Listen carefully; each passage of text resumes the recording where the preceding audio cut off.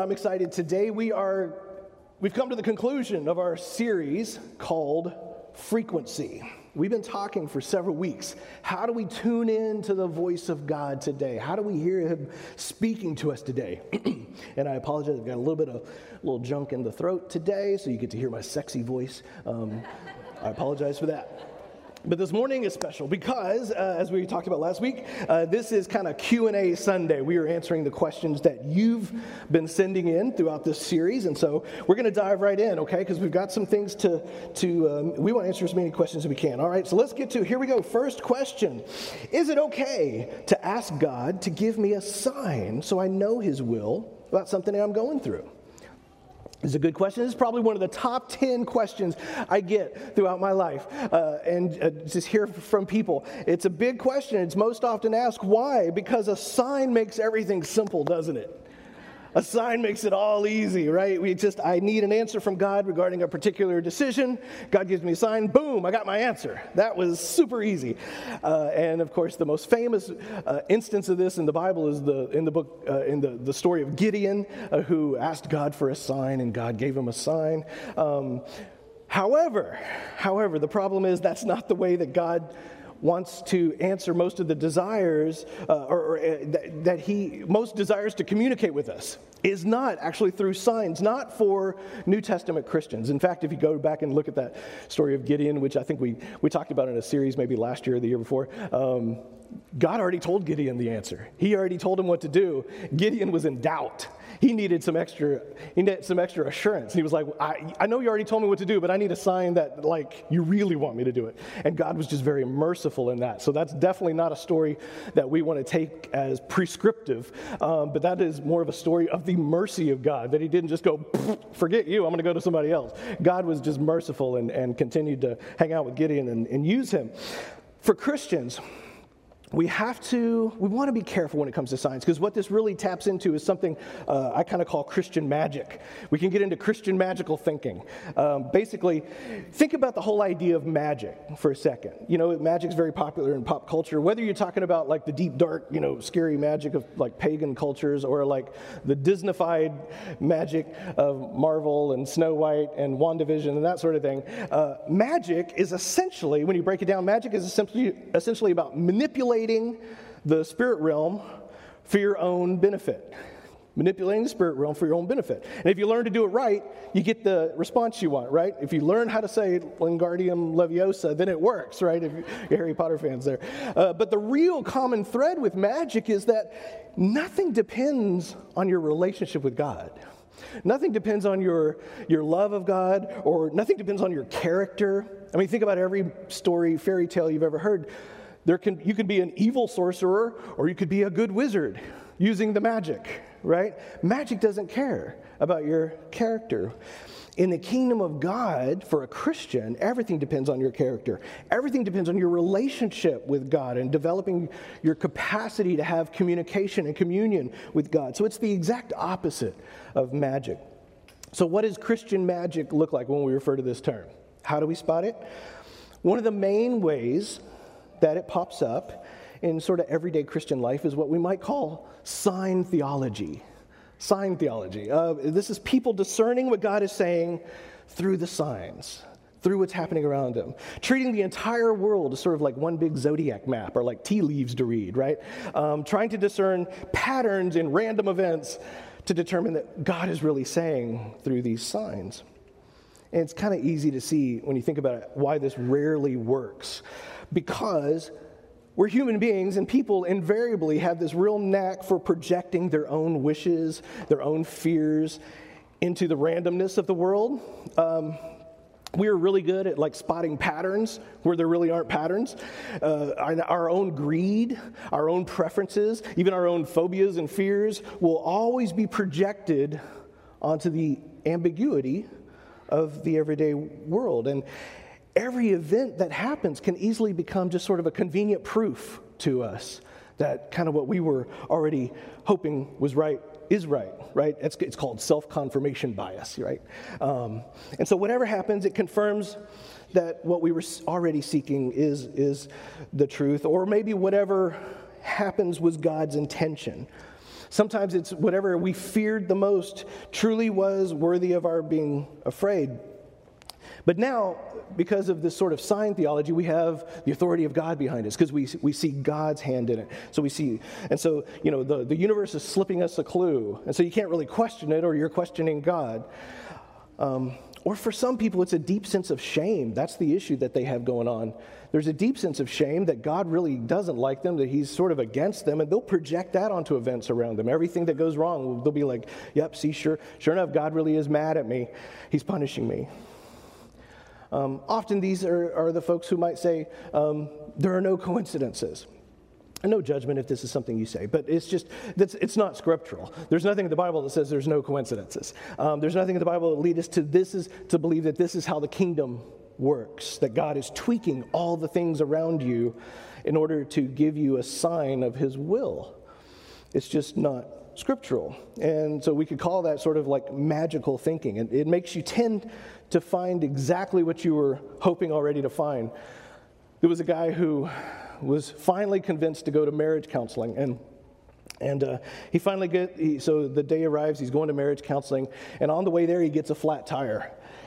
And it was a sign that God really didn't want him to go to marriage counseling. He didn't want his marriage to work, which was very convenient because he had a mistress on the side that he'd rather be with anyway, right? But the signs told him that. There was another case where a woman who was very troubled emotionally, and she was finally went to counseling. She didn't feel like she was worthy of anything, a lot of self-hatred, went to counseling, couldn't find a parking place. It was full. And it was a sign that sure enough, God really doesn't want her healed because God hates her, right? This is sort of the thinking behind every young person who believes they have found the person destined for them in their dreams because, right? You like pizza? I like pizza. You like puppies? I like puppies, right? Well, it must be destined by God. We're soulmates. So how do we combat this? How do we combat this? Because it's important because I'm not picking on anybody. The truth is all of us, this is just human nature. All of us are susceptible to self-confirmation bias on occasion. So the way we overcome this in the kingdom context is really simple. I would say be in communion with people, number one. Be in community with people, rather. Community with people. There is, more often than not, safety in numbers when it comes to the church. Now, it is true, sometimes there's a case of mass delusion, but more often than not, all things being equal, the more of us, there is wisdom. There is a collective wisdom to be found in the church. And the church provides us boundaries for our faith that help come between us and really weird ideas. So stay in community with people. Don't get isolated. That's where people get weird. The second thing is, I would say, be in communion with God. And that's what we've been talking about throughout this series. The more time you spend with Jesus, the more you'll start to think his thoughts. That's just truth. The more you spend in communion with him, the more he communicates to you. We like to say, the more you get to know God, the more you can trust him. And it's so true. Remember in week 1, we talked about how communication begins with communion. Communication begins with communion. So, what are we saying? Time spent with God in prayer, spent reading the scriptures, spent in community with fellow believers. That's how you'll tap into his voice, okay? And we can avoid that sort of self-confirmation, and we can avoid living life by sign theology. We don't need that. Amen. All right, let's look at the second question here. Question number 2. How can I be sure I'm making the choice that God wants me to make when it does come to a big decision? Marriage, job, buying a house, etc. With this, there really is no shortcut. There really is no shortcut. I found in my life spending time every day, just sitting in his presence, growing familiar with the voice of Christ. An amazing thing happens to us that we actually, as you spend time with Christ, you actually grow in the character of Christ. It's true. It's true. He's pouring himself into you. That time you're spending, he's pouring himself. This means that not only will you start to be more sensitive to his voice, but as we talked about in the first week of this series, the very thoughts and feelings that you have, that internal dialogue that's going on inside you, will be being influenced to a greater degree by the Spirit of God. Your own thoughts and feelings will become influenced by the Spirit of God. Because remember, God created you. He created your intellect. He gave you reasoning. He gave you logic, right? He gave you the ability to think through things. He gave you your emotions. He gave you your imagination. He gave you all these things. We don't have to be afraid of these things as we spend time with Jesus. So even as you sit and you meditate in his presence, and you're meditating in his presence, you just quiet down the rest of the world, and you're talking to God, you're listening to God, you're praying through Scripture, you're in community with the church. That becomes a place where you meet God. And you know, we know the Scripture that says that if we delight in God, he will give us the desires of our heart, right? He'll give us the desires of our heart. Well, what's the first part of that? If we delight in God, what is that? That is that communion with God. If you are delighting in him, you're spending time with him. If you're spending that time, he is going to place his desires in your heart. You can trust him to do that. When you're delighting in God, he places his desires in your heart. So of course he'll give you the desires of your heart, because they're the desires of his heart, right? That's a beautiful thing. So here's what we would say. If you have a big decision coming up, first, purify your motives. Purify your motives. This means not succumbing to that confirmation bias. Spend some time in prayer. You pray your way, kind of aligning your ultimate will to be whatever God's is. You say, God, whatever your will, your kingdom come, your will be done. We don't pray just trying to coerce God into just following our agenda no matter what. That's kind of typically often is our prayers. I've been guilty of that. Just get on board, God. I got this thing I need you to do. But if you start out praying, God, your will be done. Get me aligned with you. I want to delight in you so that your desires are in my heart, right? And even if it turns out to, your will turns out to be something different than I was at first thinking it would be. All right. So we purify our motives. The second is ask your friends. See, it always comes back to community. Ask some friends, right? Get a little help from my friends. And ask people you trust who are wise, who are spiritually mature. And I'll say this, it's a great thing. This is just some pastoral advice. A great thing to ask people who are further along in life, in spirituality, whatever, especially in that area that you're believing for, right? So if you have a relational question, I'm looking for a spouse, well, go to someone who's kind of looks like they're doing it right? They've been married. They seem like they're doing it right. If you have a financial question, look to somebody who seems to be operating by the financial keys of the kingdom, right? Go to a person who's a little further along than yourself. That's just good wisdom, good wisdom. So ask your friends. Third one, so important. Look for the peace. Look for the peace. Melissa and I we have lived by this probably more than anything else for the last 23 years of marriage. We look for the peace. As you use your imagination, that God-given imagination, you envision the different outcomes. Like you've got a decision coming up before you. It's a big decision. Should I do this or that? Imagine the different ways you could go. You kind of think them through, kind of project into the future. Okay, maybe this would look like this. This one would look like this. Which scenario creates the most peace? Where do you have... And look for anxiety. Well, boy, this is the one I really want to do. This is the one I'm hoping God does, but it sure is filling me with anxiety. Well, pay attention to that. Look for the peace. We just say that to each other all the time. When we have a big decision, we'll spend time in prayer. We'll spend time asking people who are wiser than us. Spend time in the scriptures, and we look for the peace. Look for the peace. That's usually what God is saying to you. It makes sense because the Holy Spirit is the Prince. He's the Spirit of peace, right? Jesus is the Prince of Peace. And then the fourth one, maybe most important, act on it. Do it, right? Do it. This seems simple, but act. Don't wait. And I'm saying this from experience. I meet a lot of people who I talk to who are sort of in this perpetual waiting mode about something important. And they'll tell themselves they are waiting on the Lord. And when in reality, they have a fear of failure, right? A fear of movement. They're paralyzed by a fear of action. And I understand this. The way I'm wired, my DNA is to kind of do this. I like to collect a mountain of data before I take a step forward, right? I want to be really, really sure. And sometimes I'm still not ready to move forward. And sometimes I need a little kick in the pants, usually from my wife or our team or the Holy Spirit tells me, you know what? You know what to do. It's time to move. It's time to act on it, right? And so act on it. Act on it. God's default is not to stay put. If you look in the scriptures, his default is not that. Life with God is a river, is not a pond. It is moving, right? It's in movement. Think of it this way. This past week, I came across this really cool company who puts out this artwork or posters and stuff like that, and it's called Your Life in Weeks. Have you heard of this? It's called 4,000 Weeks. 4,000 weeks turns out to be, on average, about the lifespan of an American, which is sobering, especially when you type in your birthday and you see all the little dots filled in, and you see how many dots are left.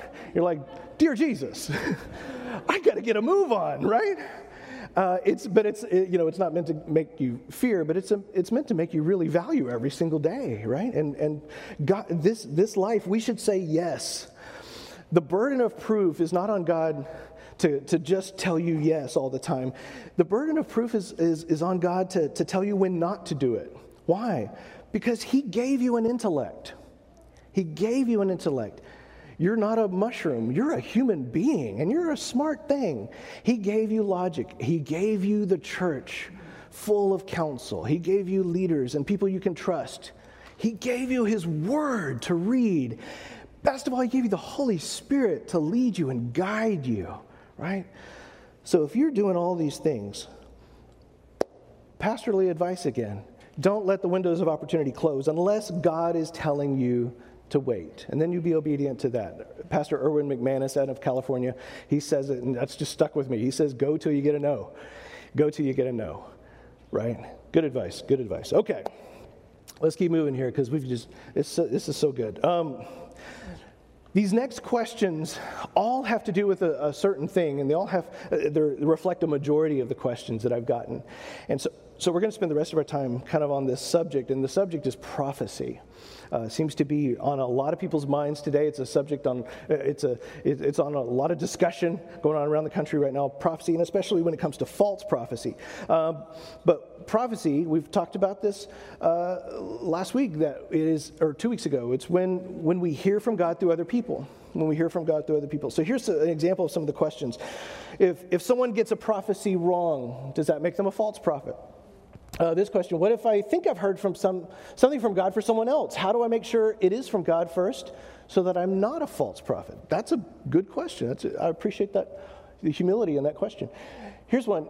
You talked a couple weeks ago about having grace for people who think they have a word of God for me to take the meat and leave the bones. But what about preachers and evangelists who claim to have a prophetic word from God and they end up wrong? Shouldn't they be held to a higher standard than the average person? Okay. Before I answer these, I want to read a passage in Matthew chapter 7. We're going to begin and try to decipher what Jesus is saying here. If you have your Bibles, you can turn there, but here it is on the screen. Matthew chapter 7, we're in verse 15. Jesus this is towards the tail end of the Sermon on the Mount. This is His magnum opus sermon to us, the church. And He finishes it with this: watch out for false prophets. They come to you in sheep's clothing, but inwardly they are ferocious wolves.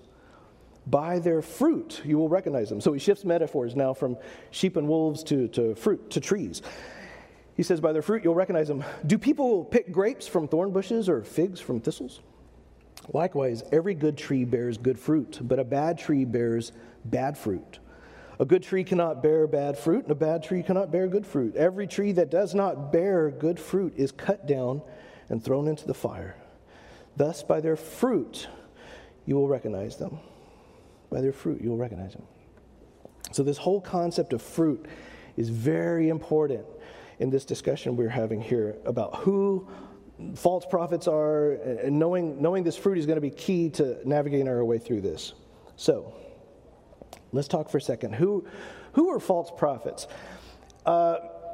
It might be worth looking at the Old Testament for a minute. In the Old Testament, prophets were people who spoke to the people on God's behalf. The false prophet was usually this figure who, they came marching down the road. They had the big staff and the big white beard. And when they came down the road, you weren't very excited. People ran into their houses, right? Because the prophet of God, he came, and more often than not, he came with some kind of scary word, right? He was coming to set people right, to tell them what was going on. If the prophet came to town, there was a reason. So, but They could foretell the future. Sometimes they would foretell the future, but not always. Sometimes they would just speak on behalf of God a word of encouragement, or like I said more often, not a word of rebuke. That was the prophet. And the test for whether a prophet in the Old Testament was a false prophet was pretty straightforward.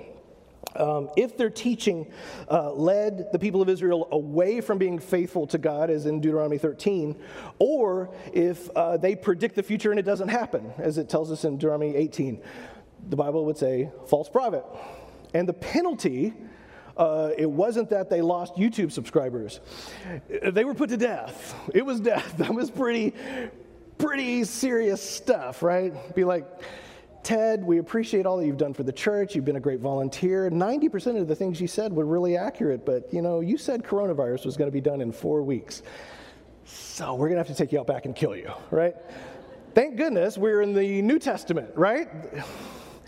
We still see some prophecy here in the New Testament church that involves pointing to future events. We see it in the Scriptures. Often by Jesus himself, he would point to future events, things that were regarding himself, where he was about to go do. I'm going to be lifted up, I'm going to be crucified, and I'm going to raise again. Paul and John occasionally made statements that pointed to usually end times, the end of days, what that would look like. But what we see for the New Testament church is that prophesying became less about that single person coming to town, wagging his finger with the angry beard and telling everybody what's what.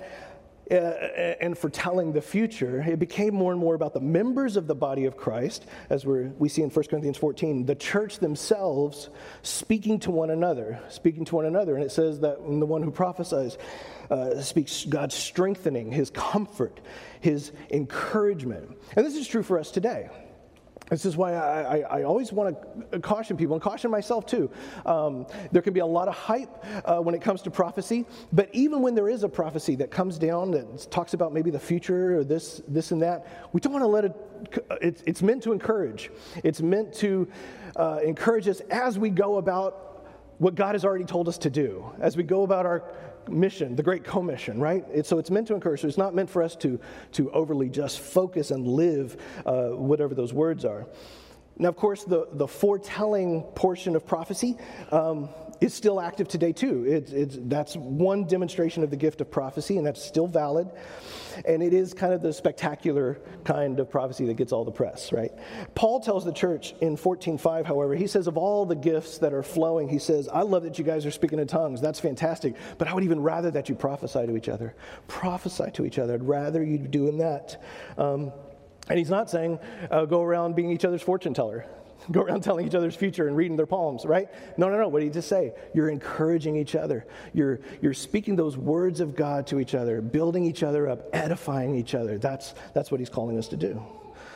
Now, having said that, how do we scripturally, let's look at Scripture in the New Testament church, how do we judge prophecy today when it is given?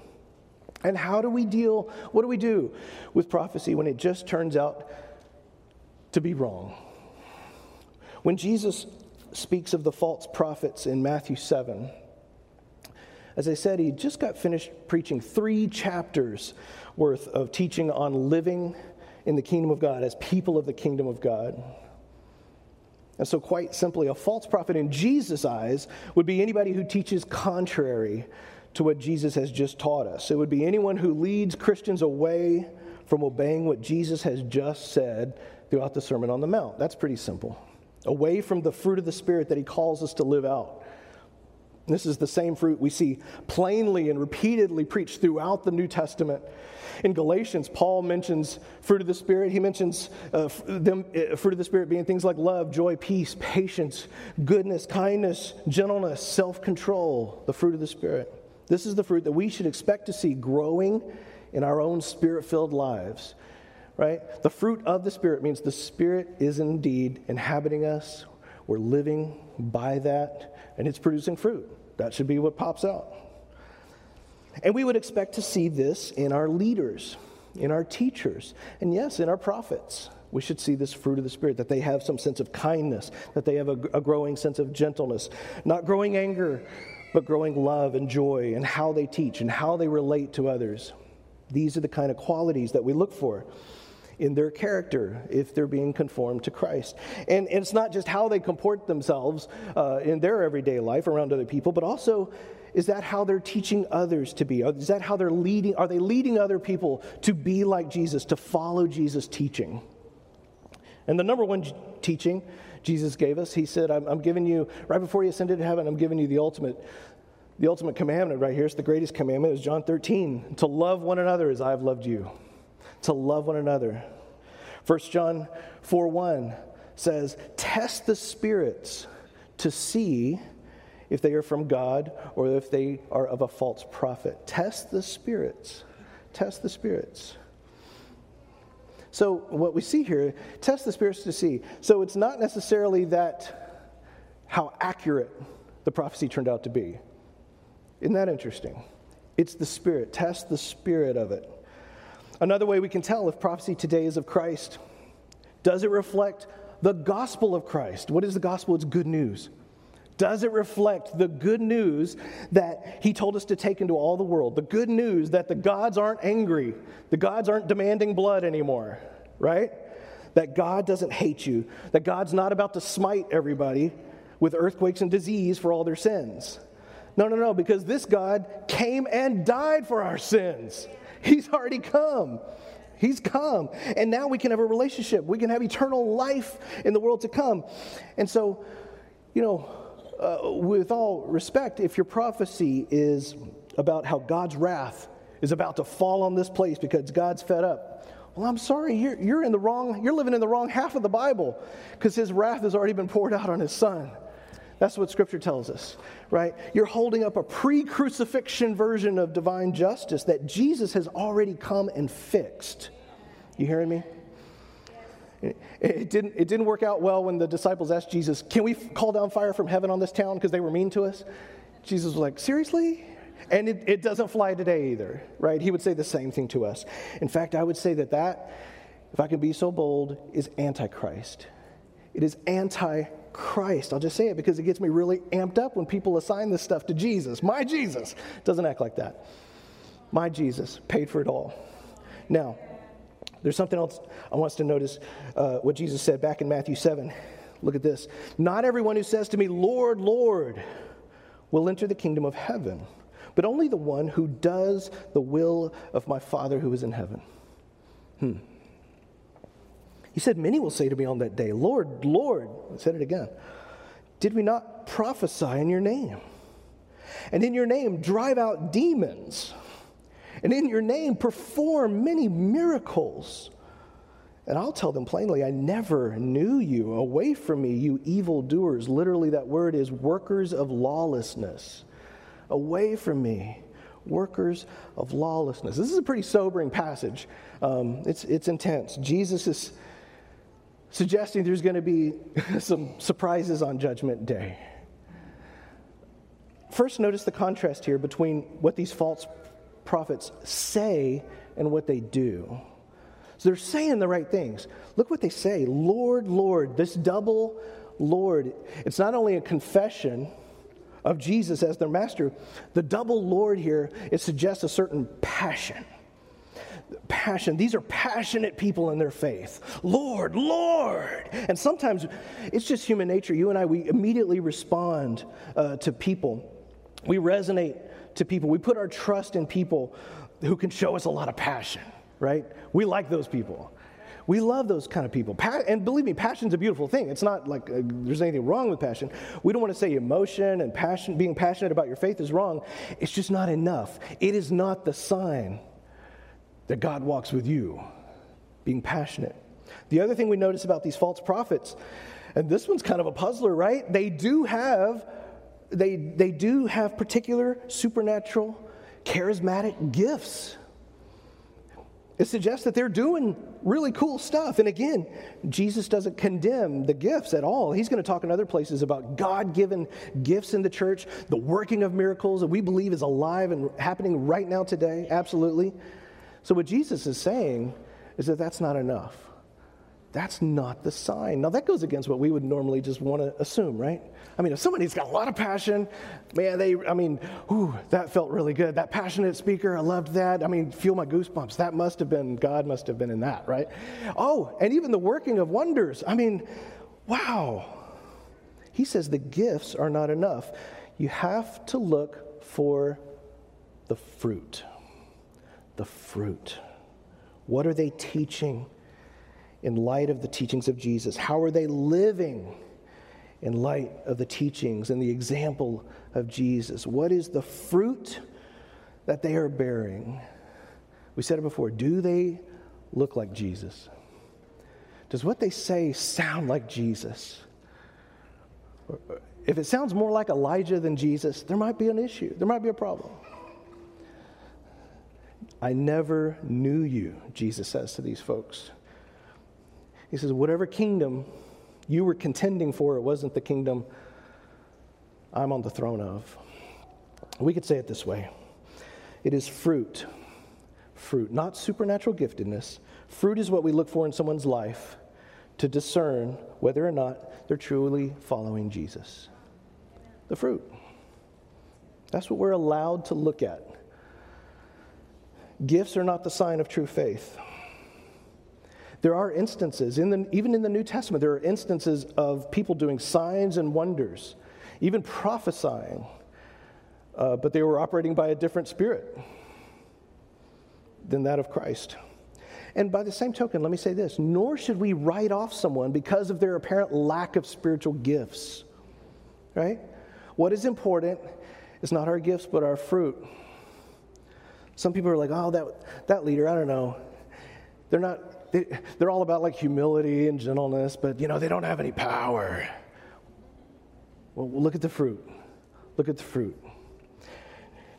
Let me go back to that third question here, because this one was asked, and just, listening, if you open up the internet and look at the conversations happening all over the country, this seems to be on many people's minds around the country for the past few months. And I suspect it's probably due because of the explosion of prophecies and predictions we saw in certain church circles in the last year.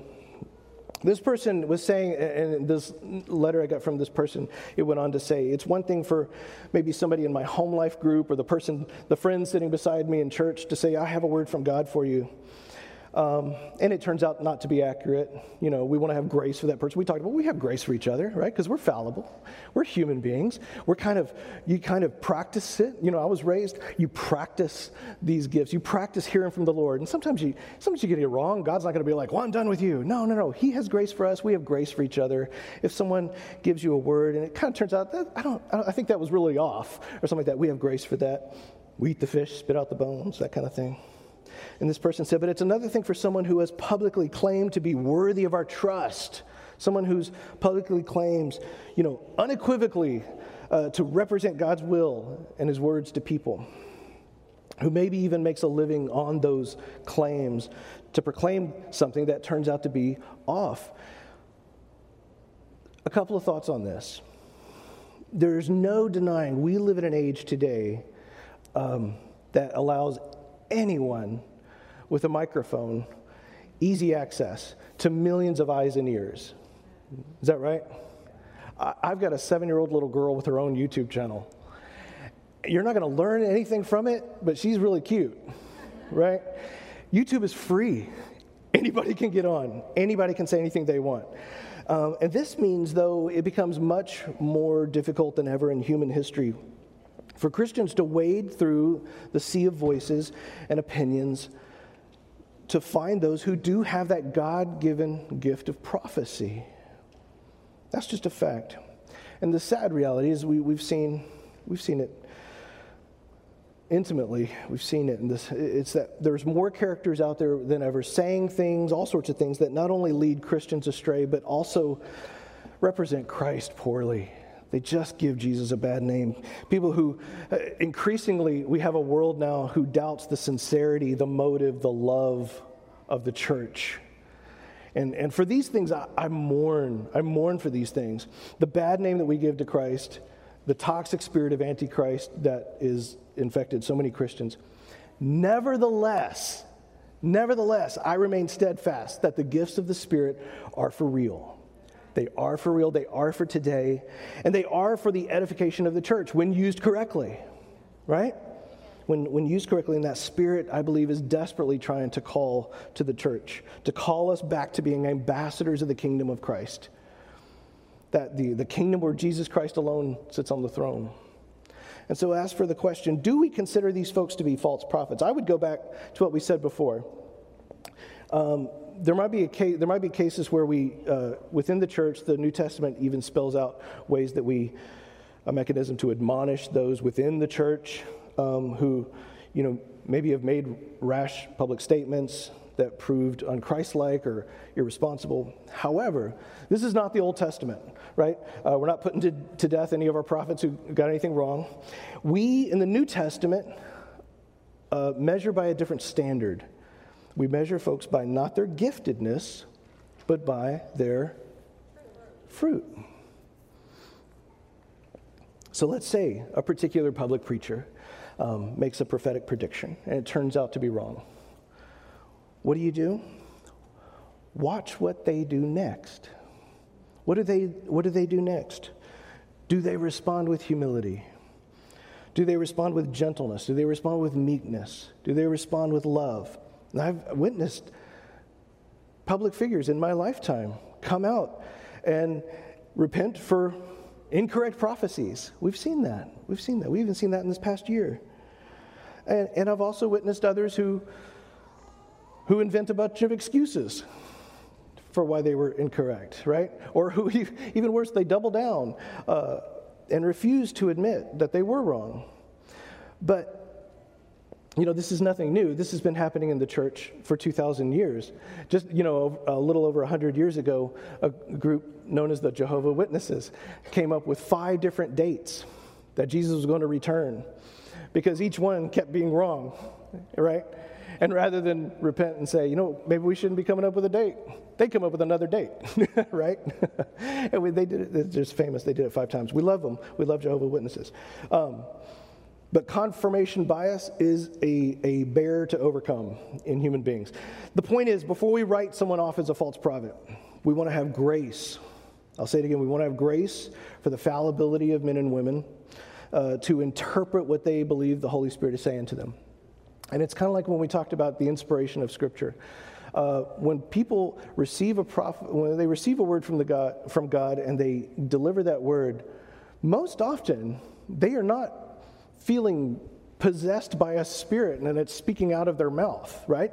That's kind of like a Greek oracle or something like that. They would actually be possessed by the evil spirit and it would predict the future. That's usually not how prophecy works. It's usually an impression. It's usually they feel the Holy Spirit speaking to them a word, and they, interpreting that word, they give it, right, out of obedience. And so we can have grace for the fallibility of people to interpret that word that the Spirit is giving to them. However, and I think this might be where this question is coming from, there is a passage we need to address in James chapter 3.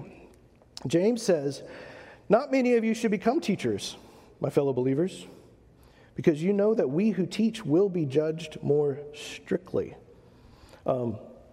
That's another sobering scripture.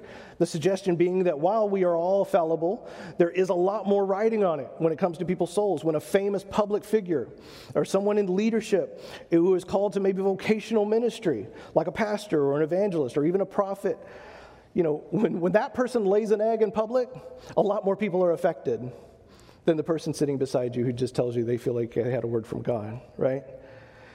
So is that person held to a higher standard? And the answer, according to James, seems to be yes. The leader in the church, whom others look to for guidance, will be judged differently. The question is, and listen here, the question is, who is doing the judging? God. God does the judging. We go back to our passage in Matthew 7. What does Jesus say in verse 23? Do you notice who's the judge on Judgment Day? Who does Jesus teach is the one passing sentence? Himself. So the standards a person in church leadership is held up to and judged by, they're not men's standards, they are God's standards. And that means that all of those who are in those roles will be held accountable to and by God. But he will hold them accountable. He will hold them accountable. Jesus said this in the Gospel of Luke. It would be easier for them to be thrown into the sea with a millstone tied around their neck than to cause one of these little ones to stumble. Talking about leaders. That one flipping keeps me up at night, right? Don't cause one of these little ones to stumble. Okay, Jesus, I promise. But it's God who does the judging. It kind of touches on, there's a real danger in the church, and there's always been. This is not new to us or anything like that. Ever since the earliest days of the Catholic Church, there's always a danger that we elevate people and we put them on pedestals. And we do it either for worshiping or for tearing them down when they mess up. But when we do that, we always set ourselves up for disappointment. Always. Because while God may have placed certain people in the church in positions of influence, never forget they're just people. They're just people. And people are imperfect. People have baggage. People have biases. And people, even prophets, are susceptible to the same confirmation bias the rest of us are, the same prejudices. And so we're never to put our faith in anyone other than Christ himself. He's the only one who is perfect. He is the infallible living Word of God, Jesus Christ. You can put your faith in him. He's not going to fail you. He's not going to get it wrong. So when a prophet predicts something, if he predicts something you actually kind of hope will happen, like if you like that prediction, that's good. Don't make him a god. And when a prophet blows it and gets it wrong, don't make him the devil, right? Now, just out of wisdom, you may wisely choose to stop following them, to stop listening to their prophecies after that point. That's fine. But leave the judgment to God. Let's leave the judgment to God. Pray for them. That's what God told us to do for our friends, our loved ones, and our enemies. So I'd include false prophets. Pray for them. Pray for them. Pray for them to be more sensitive to the Spirit. Pray for yourself to be more sensitive to the Spirit. Pray for them to display the fruit of the Spirit. God, may the fruit of the Spirit just grow in their life, Lord God. However gifted they are, however gifted. Pray for their fans to be protected, for them, those people who follow them, that the devil would not use their discouragement to make them disillusioned with God. Because invariably, people will get discouraged when something they hope will happen doesn't happen that way. So we pray, God, don't let that become a disillusionment with you. We pray for all of us to better represent Jesus well in the world. That should be our prayer. Our purpose for being here is to help each other become more like Jesus. Help each other become more like Jesus. Help each other become more like Jesus. I'll leave you with the scripture. Philippians 2:3 says, do nothing out of selfish ambition or vain conceit. Rather, in humility, value others above yourself. Value others above yourself. In all things, walk in humility. In everything. Whether you're the one who feels like you have something from God for someone else, walk in humility. You don't have to walk over there and, thus saith the Lord, I've got a message and you better listen to it because this is straight from heaven. You don't do that. You can go and say, I feel like the Lord has spoken to me. I want to be obedient and share it with you. Pray about it. Do with what you will, but I want to be obedient, right? We can walk in obedience, in humility. And if you're the person who receives a word from somebody else and they come to you, I feel like God's got something for you. Oh, we can say, thank you. Thank you so much. Whether it was something like really good news, like you're about to make a bunch of money, or God wants you to stop doing this. Whether it stings or not, you say, thank you so much. Thank you. I'm gonna pray about that the way the scriptures tell me to. I'm gonna test it. I'm gonna talk to some people in my life who are wise, get them to wrestle with this with me. Thank you for sharing that. So we can do it with humility. Our posture toward one another should be humility, grace, love, treating each other like a fellow image bearer of God. Amen? Amen, amen. At this time, we're going to receive communion together. You can be getting your elements ready there. Do we have an element so I don't have, did I miss it? Oh, thank you, sir. Appreciate it. I always forget to bring my own up here. Amen. If you're at home and you're watching this by live stream, we would love for you to participate in this with us. Just grab a little piece of bread there or some juice or whatever you got and participate in this with us. We're getting this ready for us. We've spent the last several weeks looking at ways to hear the voice of God speaking to us. This is important for us because we desire more than to just be adherents of a religion, right? There's got to be more to life than just joining a religion. No, we want to hear from God. We want to enter into a relationship with Christ himself. And we believe he's speaking to us. We've seen how he can speak to us when we read Scripture. When we read Scripture, not just to know what's the context of the Scripture and what's the Greek word for this and who was he speaking to at the time, but we allow the Holy Spirit to speak to us when we read the Scriptures and let him, we find out not just what the Scripture wants to tell us, but what does God want to tell us. That's so important. We've seen how it is when we have conversations with each other, holy conversations, the church prophesying encouragement among itself. And we've talked about how we train our spiritual ear to recognize his voice, his leading in us, guiding our own thoughts and feelings as we gradually more and more turn over our agenda to his agenda and let him form us into the image of Christ. That same Spirit that raised him from the dead is speaking to you right now. I believe that with all my heart. I believe he's speaking to you right now. And he desires to communicate and to commune with you. It's why we call this communion, because this is, even now, another way we participate in this Lord's Supper, this communion, and you are acknowledging, celebrating this magnificent story, this thousands of year old story. You're saying, this is my story too. I'm a part of this great grand narrative. I'm a part of this because he loves us. He loves you. He actually wants to commune with you. I like what N.T. Wright says. I'll close with this. He says, when Jesus wanted to explain to his followers what his forthcoming death was all about, he did not give them a theory, a model, a metaphor, or any such thing. He gave them a meal. He gave them a meal. This picture right here explains it best to us. It's a meal that we participate in as we receive it. Let me pray for us, and then we'll take this together. If you'll bow your heads. Heavenly Father, we thank you so much for what you have accomplished in Jesus. I thank you that it is so rich and so wonderful, these things that we're learning about you. We will spend the rest of our lives investigating the depths of your Spirit, and then we'll still have so much more to learn. But Lord, in the meantime, while we learn, we can come to you with our brokenness, our failure, our doubts, because you are our triumphant King. Thank you, Jesus. We can rejoice not only in our own goodness, Lord God, but in yours. We are so grateful, Lord God. So grateful, Lord Jesus, that we can receive you and we can welcome you. Welcome your forgiveness. Welcome your cleansing, the fresh start that you offer us. And I pray, Lord, even now, that as we celebrate this Lord's Supper together, that this will be our collective prayer in this house today, that we choose to embrace and participate in this new covenant way of love. We receive this love of Jesus into our hearts as we take this bread and this juice. I pray this in Jesus' name. Amen. Amen. Hallelujah. Amen. The body of Christ broken for you. Let's take the bread.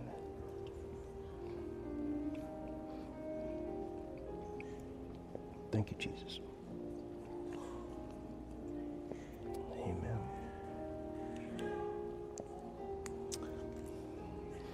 The blood of Christ shed for you.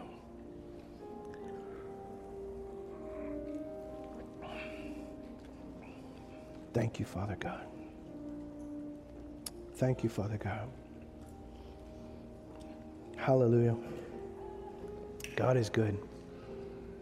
God is good. Can we just spend a few more seconds in his presence, Open up your heart and listen to him as he speaks to you. Thank you, God.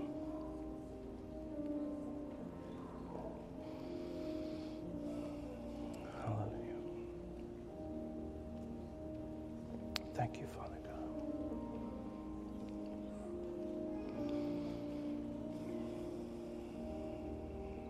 Hallelujah.